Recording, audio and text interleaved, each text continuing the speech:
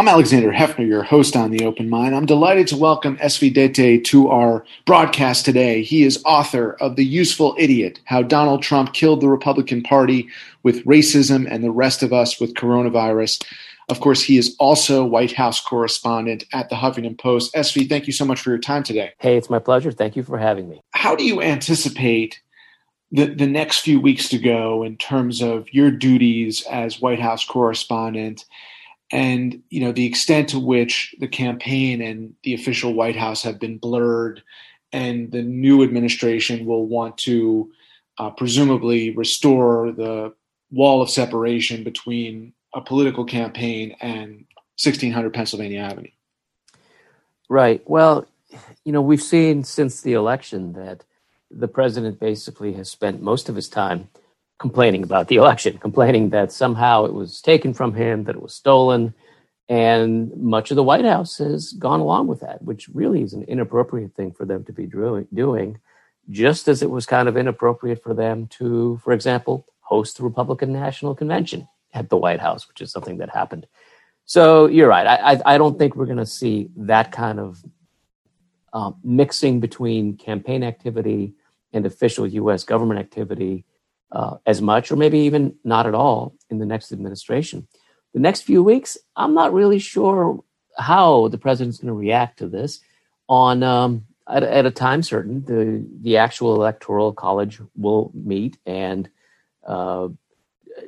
say that Joseph Biden is the next president of the United States. And at that point, all the legal challenges, such as they have not been very effective to date, have to pretty much end. And then I don't know what he's going to do. My assumption has always been that at some point he would go to Florida and then maybe not come back. And that's certainly, one of the strongest possibilities.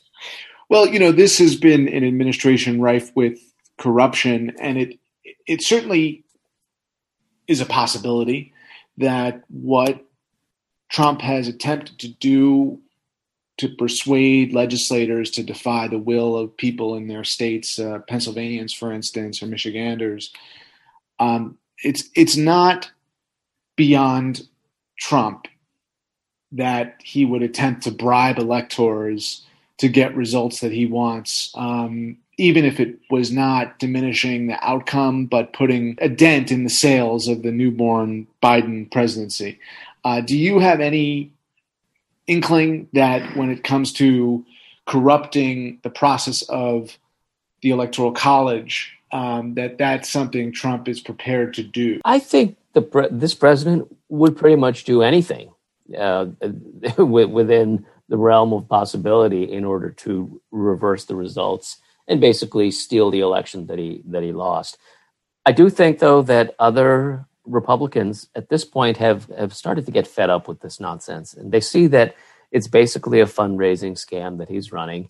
He's asking donations from small donors, many of them retirees, to help overturn the election. And the fine print says that the money goes to a fund that basically he can use for whatever he likes. He literally can pay his mortgages with it, or buy Big Macs, or pay off porn stars if that's necessary in the future.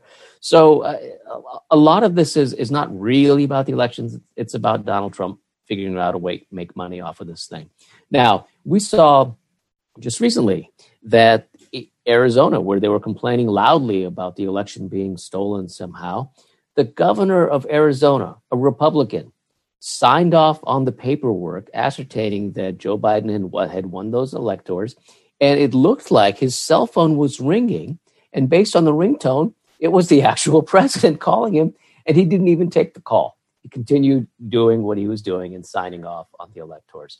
Most of the states have actual laws in place that say how the electors are determined, and for the legislature to undo that after the fact would really open them up to lawsuits that would lose. And I honestly don't think we're going to see that. In fact, I think the Pennsylvania legislature is done at this point. So I don't know how you're going to go about doing that. They're out of session until next year. The notion would be in an even crasser pivot to actually attempt to bribe the electors themselves, understanding there may be consequences for faithless electors. The idea that Trump would not be satisfied until he finds a way to corrupt the Electoral College vote in a certification, change what was the media projection that he wanted to deny was reality.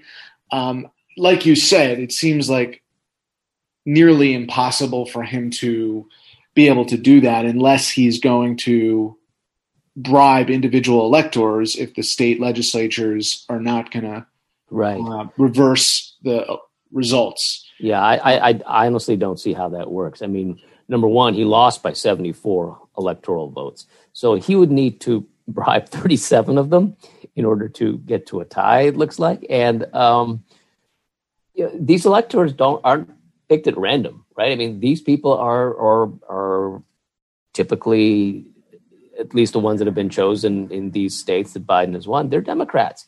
They're longtime Democrats who probably were loyal personally to Joe Biden. So, good luck with that. I mean, and the first attempt at bribery is another federal charge that he's looking at. And it could come after he's out of office, and so he won't be able to pardon himself for that. So, no, I think we're at the point where the suggestions are just getting, or what he might do, are getting outrageous to the point that even his hardcore supporters are kind of thinking, this is past. I mean, I've made a point of listening to Steve Bannon's podcast and radio show periodically over the last month.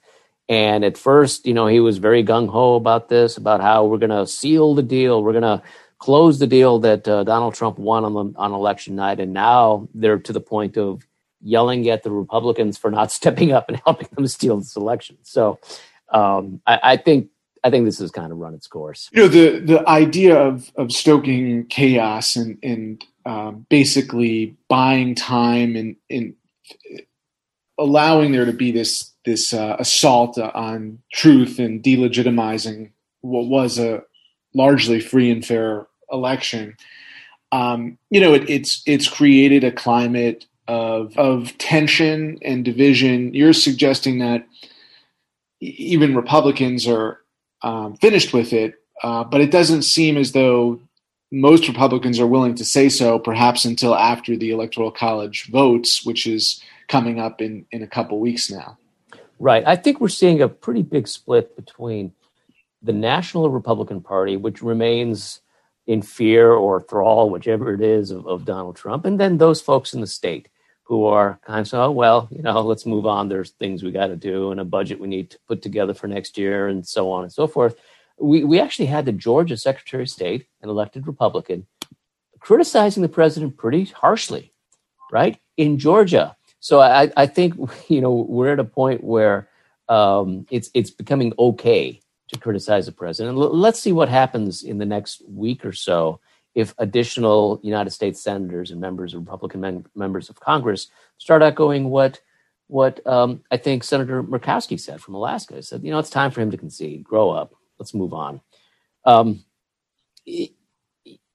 Come January 20th at 12:01 in the afternoon, Chief Justice Roberts of the United States will give the oath to Joe Biden, and that's that. The only longer play here is understanding the vulnerability of the person who's succeeding him, which is age.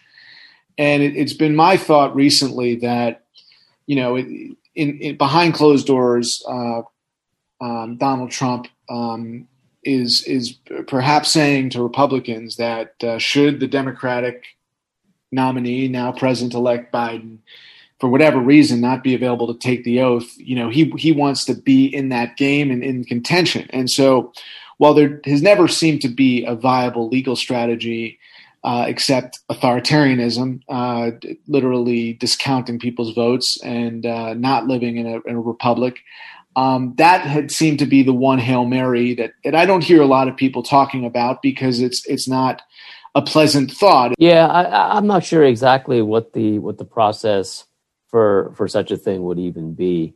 It's funny you mentioned authoritarianism because the president has been open literally been open to asking the military to do things that the military really has no business doing. I mean, I remember back in June when he had beside him, when he went to that church after clearing that square, he had the chairman of the Joint Chiefs, he had the Secretary of Defense. They broke up a peaceful protest with tear gas and beatings so he could stand in front of a church with a Bible. Now, people remember that.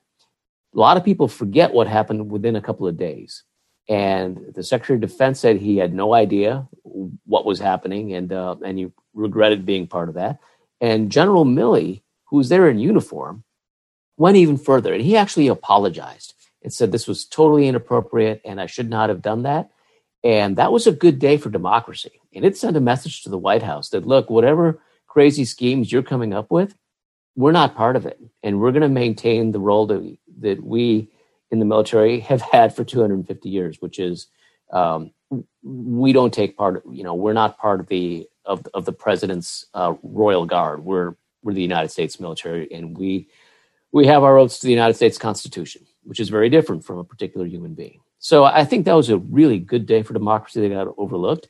And once that was done, the president was relying on his people in DHS to round up protesters and so forth. But it was pretty clear that as much as he might personally like to be an authoritarian, that wasn't going to happen, at least not here, at least not right now.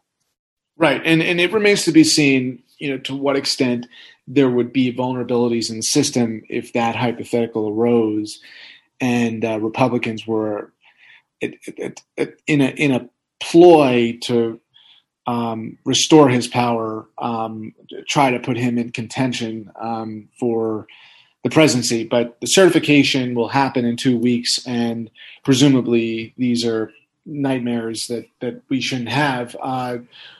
The nightmare of covering the White House, as you document in The Useful Idiot, has been yours, along with a small cohort of White House correspondents, some of whom have survived COVID, who've been ejected, had their credentials banned, have had to sue to restore their credentials. It would be safe to say, SV, that this has been a White House unlike any other, and you are looking forward to a return of some semblance of normalcy in a Biden administration? Oh, absolutely. I mean, some people think that, this is great for ratings. It's great for journalism because of all the clicks and everything. And perhaps in the short term, those things may be true, but it's bad for America. It's been bad for democracy and the idea that competence and truth matter in the most powerful position in the world. So, part of what I went through in the book was outlining how in a two-party system, the parties have responsibilities, right? And the biggest responsibility is to make sure that the person running for president, who they nominate, is a straight-faced, qualified person to be commander-in-chief of the biggest armed forces in the world, and also a competent emergency manager-in-chief. And we certainly saw on that latter point that the president was not. I mean, he failed miserably in his handling of the coronavirus. It could have been something else. It could have been a terrorist attack. It could have been an armed conflict somewhere. But it happened to be this. And we saw that when things were important, the presidency matters. And I think a lot of people went into that polling place 4 years ago with the idea, it doesn't really matter who's president. Trump would be just like Hillary, or Trump can't be any worse than Obama. And what's the big deal anyway? Let's just break stuff. And they wanted that to happen. Well, okay, we broke stuff. We broke the way that the FDA and the health services, NIH, CDCs are supposed to operate efficiently. And it took a while for us to do these basic things because we had a president who didn't want to do them. That's ridiculous. So, apart from my covering this White House is the idea that this government ought to work for everyone. And I think we're getting to a place, and, but Joe Biden was not the most flashy candidate. In fact, that was part of his appeal is, look, the most important thing here is that we get rid of the guy who's in the office right now because he's a disaster, an even bigger disaster waiting to happen. And I think that's what Americans kind of rallied around here. We had Republicans voting for Joe Biden because they were fed up with Donald Trump and thought that another 4 years would be disastrous. SV, what quite practically speaking, are you looking forward to having someone brief you who you can say has respect for truth? Are you looking forward to briefings resuming more regularly, daily, as they were in prior administrations? What aspects of normalcy are you hoping to see right away? Right. Well, the White House briefings are fine in terms of procedural steps that we can take in order to get the basic who, what, and where of government out to the country. And I frankly have never been as a journalist, I've never used briefings per se in order to get information. I've always gotten it through other sources, documents and conversations with people, et cetera. Now, one big thing that I do think is important for the country, briefings that we get back to, are those at the State Department. I mean, I remember no matter who the president was, the briefings at the State Department are not just for American press. That message goes out to the world. And it was important. And they disappeared. They literally disappeared under the Trump administration.